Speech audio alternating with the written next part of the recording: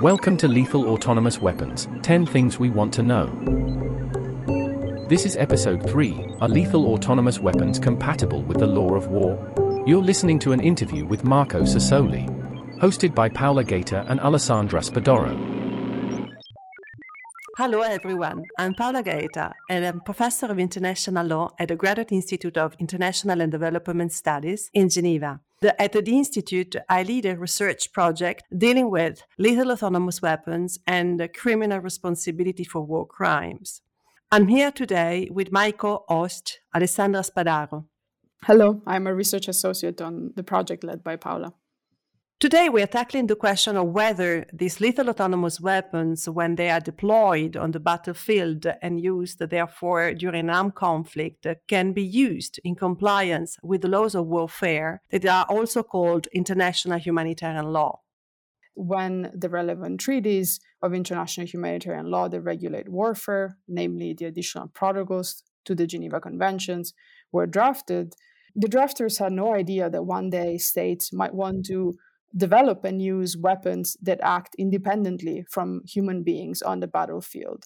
So we'll ask today to our guest whether specific challenges arise from the use of lethal autonomous weapons in warfare.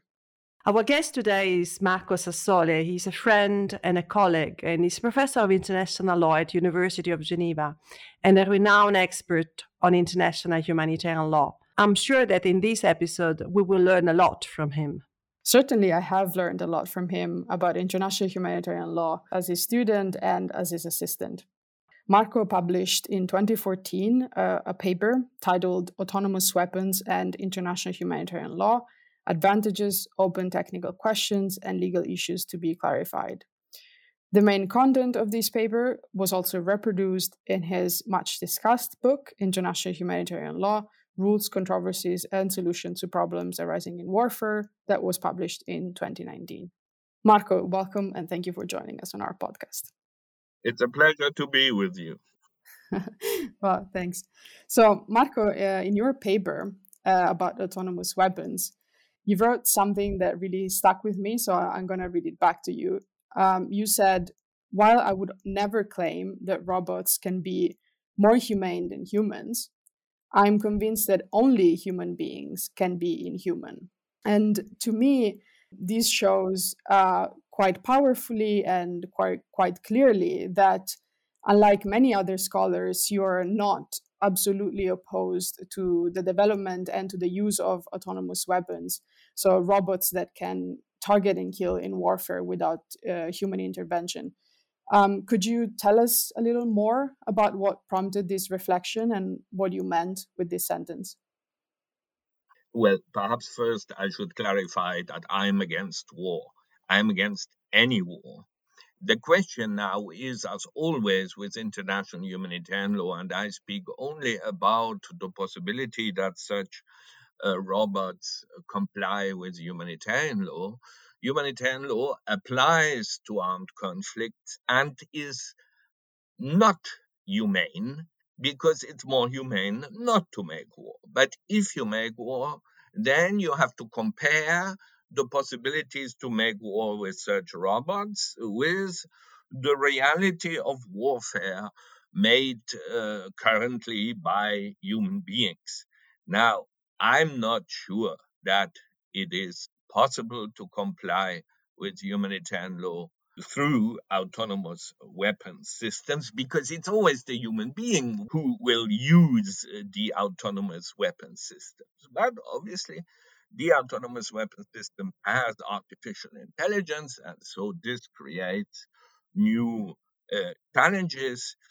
I simply say those who want to say it is necessarily incompatible with humanitarian law, I disagree with them.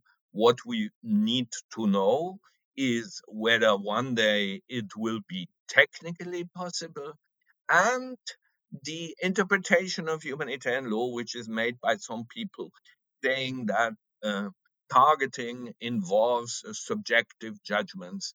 Obviously, a computer cannot exercise subjective judgment, and I think this is an advantage.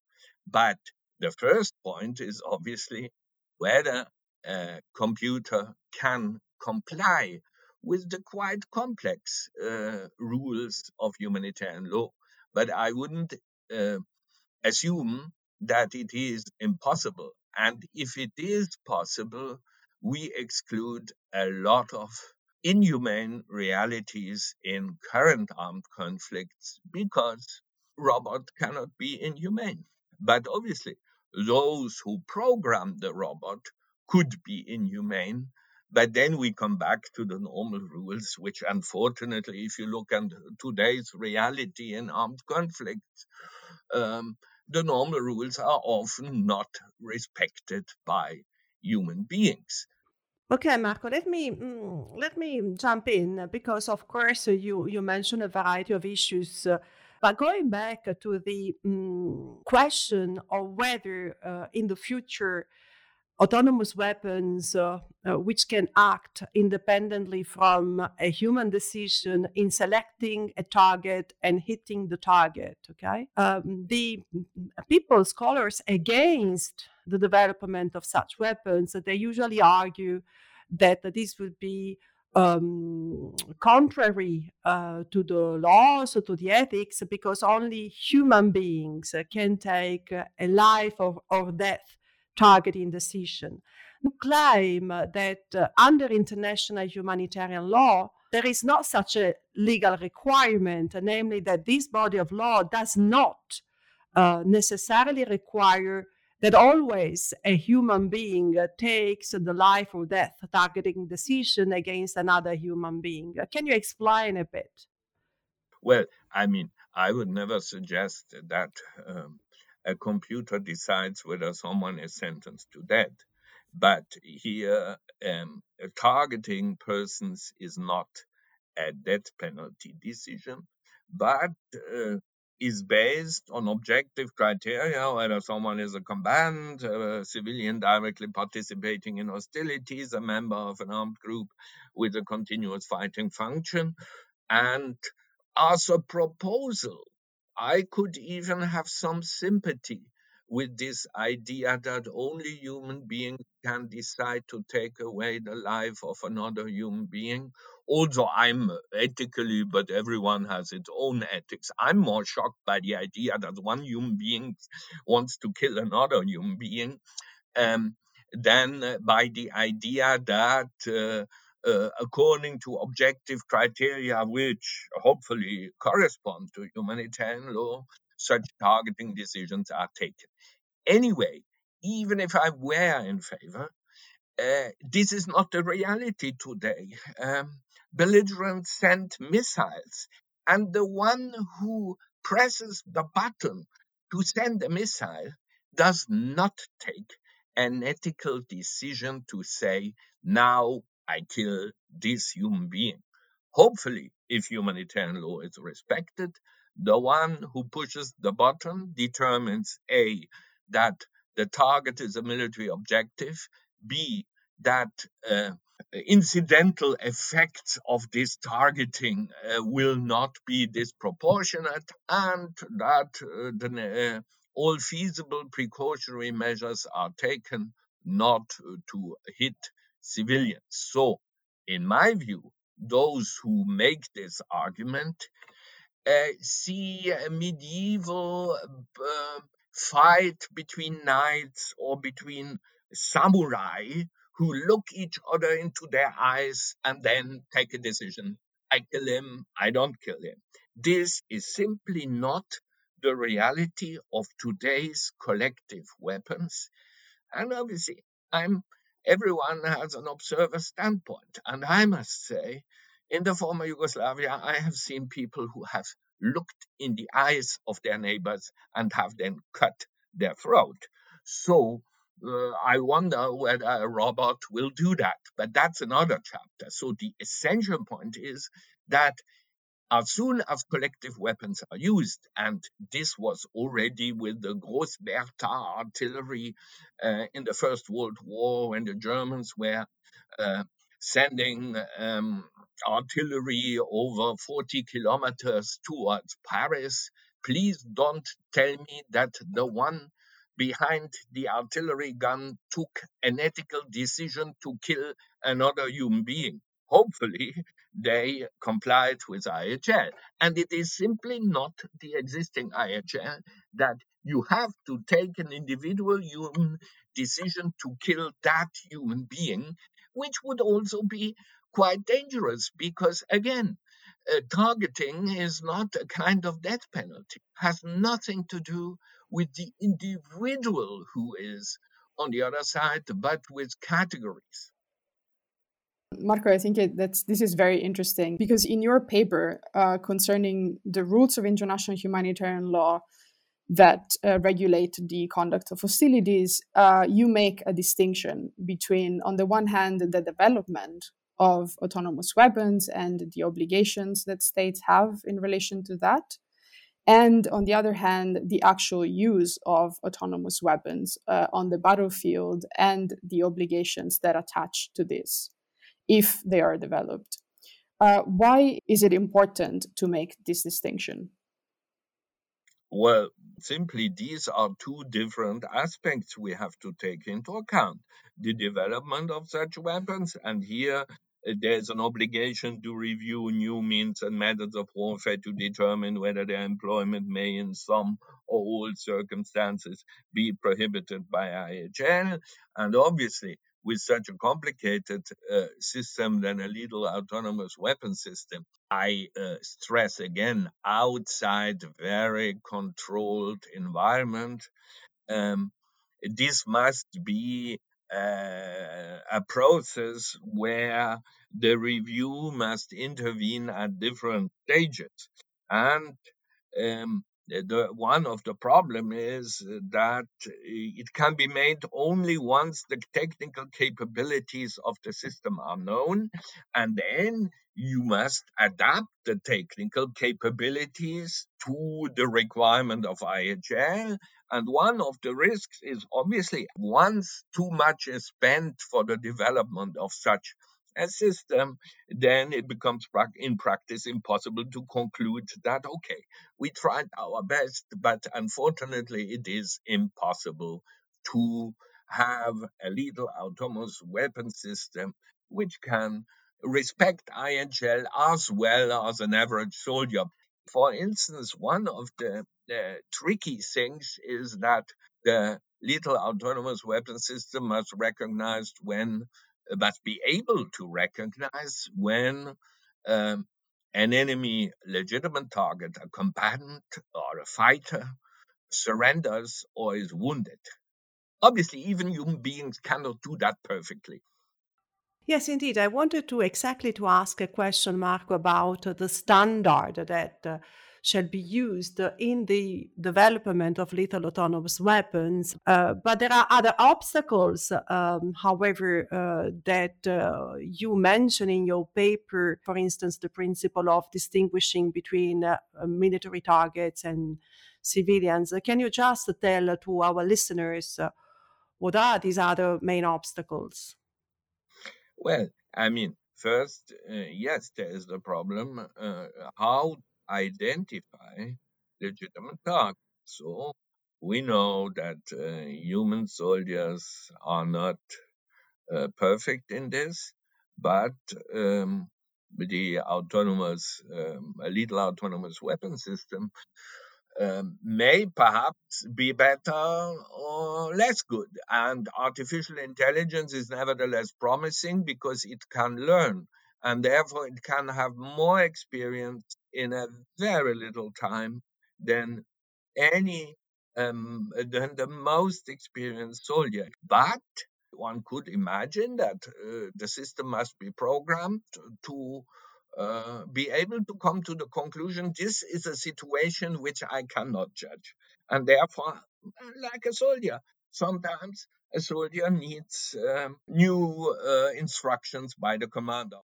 In my view, one of the greatest challenges is to evaluate the military advantage, and therefore lethal autonomous weapon systems cannot remain autonomous for a long time, because one of the essential issues on determining military objectives, not individuals who are legitimate targets. But also proportionality is to know the military advantage, which depends of the plans of the commander, and so the lethal autonomous weapon systems must be constantly kept aware of the plans of the commander if you want the system to calculate, for instance, proportionality, or to know whether something is a military objective. Because if you program it in the morning, perhaps the operation develops in a way where this target is no longer very important, but has only very little importance. And if there are a lot of civilians around, then it becomes disproportionate. Also, when it was programmed in the morning, it looked as if this was still not disproportionate compared with the military uh, objective. And obviously, and here we come back to the difficulty we were speaking about, um, one has to take feasible precautions to spare the civilian population. And there, the question is, how do you define feasible? It cannot be the feasibility for the system, because this depends of how you produce the system. So, in my view, but this is controversial, in my view, you have to compare it with human soldiers or human commanders, because IHL, as it is now, has been made for human beings. If we use a robot, we need totally different standards and much more restrictive standards. In my view, international law has still something to do with states, and so states should then adopt such more restrictive and machine focused standards, because I agree that the comparison with a human being does not always work well. So let's say that these weapons are in fact developed, and that in theory they're not inherently indiscriminate, so they can distinguish between military objectives and civilian objects. But then it comes the question of how they can be used. And one of the main principles on the conduct of hostilities is the principle of distinction. So the belligerents have an obligation to distinguish at all times between military objectives and civilian objects, and they must direct an attack only against the former. Often it is necessary to have some sort of human assessment to discern in practice whether a person is a lawful military target or not. But in your paper, you argue that this human assessment might be replaced by that of a pre-programmed robot. How is this possible in practice? I don't know whether it will be technically possible, but if it is technically possible, then the debate goes whether such an assessment is a subjective or an objective assessment. If it is required to be a subjective assessment, then it is unlawful to use a computer to do it. I think, although everyone, including people I admire very much, write that in the end, at the end of the day, this is a subjective assessment with the of the commander. But this is a description of the reality, while in my view, it is not a normative proposition that it must be a subjective assessment of the commander, because otherwise it would mean that some civilians who are have the bad luck to be bombed by one commander are lawfully killed, while others are not lawfully killed, simply because this is a subjective decision. I would say this is the unfortunate reality in armed conflicts, but theoretically there are objective criteria, and therefore ideally, and this is a general proposition about legal argument, ideally everyone should come to the same conclusion. You say that with respect to the principle of distinction, there should be and there are objective criteria that should lead the targeting decision. But other commentators, as you know very well, argue that at least the principle of proportionality, namely the principle that requires that the collateral damage caused by a military attack shall not be disproportionate, always requires a subjective assessment. Do you agree with this statement, or do you think that also proportionality can be objectively assessed?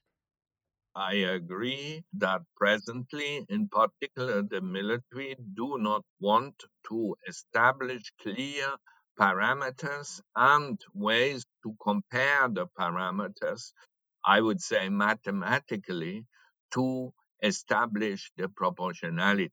And many of them also because of a certain Anglo-Saxon legal background where proportionality is translated into reasonableness. It's simply a code word, which in my view does not imply that it is a subjective decision. But I agree that currently the proportionality rule states did not accept sufficiently clear parameters of what you take into account, what you don't take into account, and how you compare the two sides.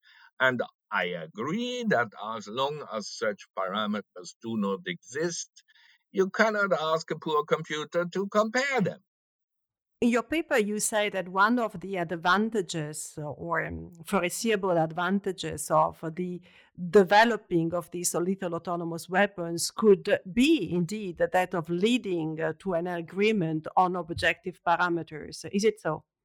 Yeah, no, I agree because at the end of the day, you can tell a soldier be reasonable, but you cannot tell a computer be reasonable. You must tell the computer which are the parameters and how to compare the parameters. And now, I would simply say, as long as we do not find an agreement on the parameters and how to compare the parameters, which is a very difficult thing because you do not even compare human lives, which would already be a very complicated issue, but you compare by hypothesis human lives against a military advantage which is on another level.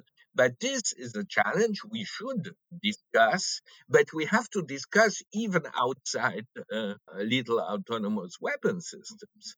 I think a positive side effect would be that if I'm the programmer for such a system, I ask those who are my clients, now tell me how they should compare. And then they cannot tell, well, tell him he should be reasonable. Let's move on to another rule of the conduct of hostilities, so the principle of precautions, which requires that before and during a military attack, all feasible precautions must be taken in order to comply with the principles of distinction and proportionality. And in your paper, you say that lethal autonomous weapons might be better than humans in certain circumstances when it comes to the obligation of taking precautions. Can you give us an example of when this would be the case? Well, this would be the case that they don't fear for their life. They will take risks you could never expect a human being to take. And they can process information, sorry for us human beings, much more quickly than a human being. And therefore, they can adapt to the situation at hand in a much faster way. But obviously, I agree that there remain problems. I spoke about the question what is feasible, but also who must take the precautions, and obviously everything depends on how you program the system, and that obviously it must be predictable what the system does. Now, I understand that it's the very essence of artificial intelligence that it is not predictable. It must be possible to make that sure, and that the artificial intelligence is nevertheless not so autonomous that it could come to the conclusion that it is somehow better to attack civilians than to attack combatants for the aim. But what I understand from technicians, this risk of going rogue can be limited, and one can, through programming, even if the system has artificial intelligence and is learning, to say certain things you can't do, even if you come to the conclusion that that would be objectively the best solution. So there are cases where the humans perform better than an autonomous weapon to comply with the principle of precaution. Yes, and one of the difficulties is, and the controversies is, whether you may, assuming that I'm right, that you have to compare with human beings, because if you don't have to compare with human beings, you have simply to adopt new rules which are machine focused. But let's assume we compare with human beings.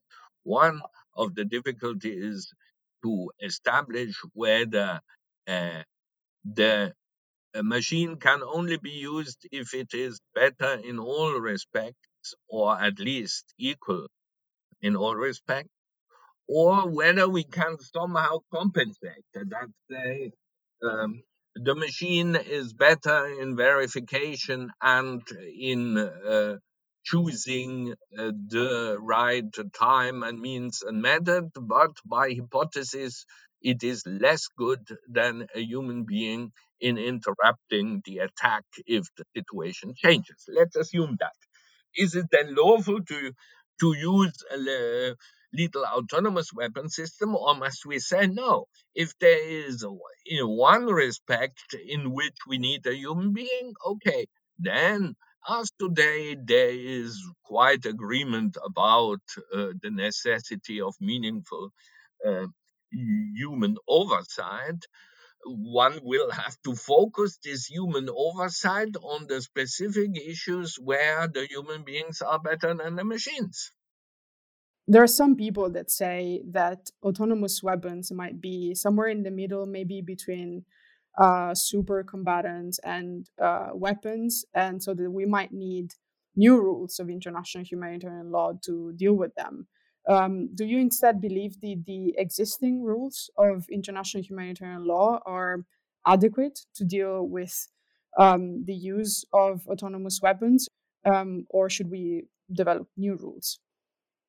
Well, as I said before, if those are correct who say it is a completely different situation and we should not compare with human beings, then obviously we need new rules, because currently we don't have rules on anything else than on how human beings have to conduct themselves. Now, I would say in the meantime, we can live with the existing rules, but I fully agree that we should agree on interpretations of the existing rules. Just to give you one example, we did not yet discuss is the concept of direct participation in hostilities, which makes you targetable. Now, you cannot say it is impossible to say that if you use a little autonomous weapon system, no one directly participates, but it's only the system. It must be the last human being intervening in the chain, of which at the end of the chain there will be a use of force, of violence against the enemy, that directly participates. States are engaged in discussions here in Geneva to define more exactly, and there are interesting proposals to define more exactly, okay, what do the existing rules of IHL practically mean for this, that, or the other problem arising in battlefield when an autonomous weapon system is used. Sorry to interrupt, humans. You're running out of time. If you'll allow me to ask the last question, Paula. Marco, what are 3 adjectives you'd use to describe lethal autonomous weapons? Well, perhaps I don't have the adjectives, but descriptors which are not grammatically adjectives. I mean, it certainly makes me afraid. It creates a lot of, in my view, often also irrational passion, in particular, if you compare it with existing weapons and existing warfare. And there's also some hope that it could improve the situation of people affected by armed conflict. Because unfortunately, I have to tell you that most people die from a very low technology and not from high technology.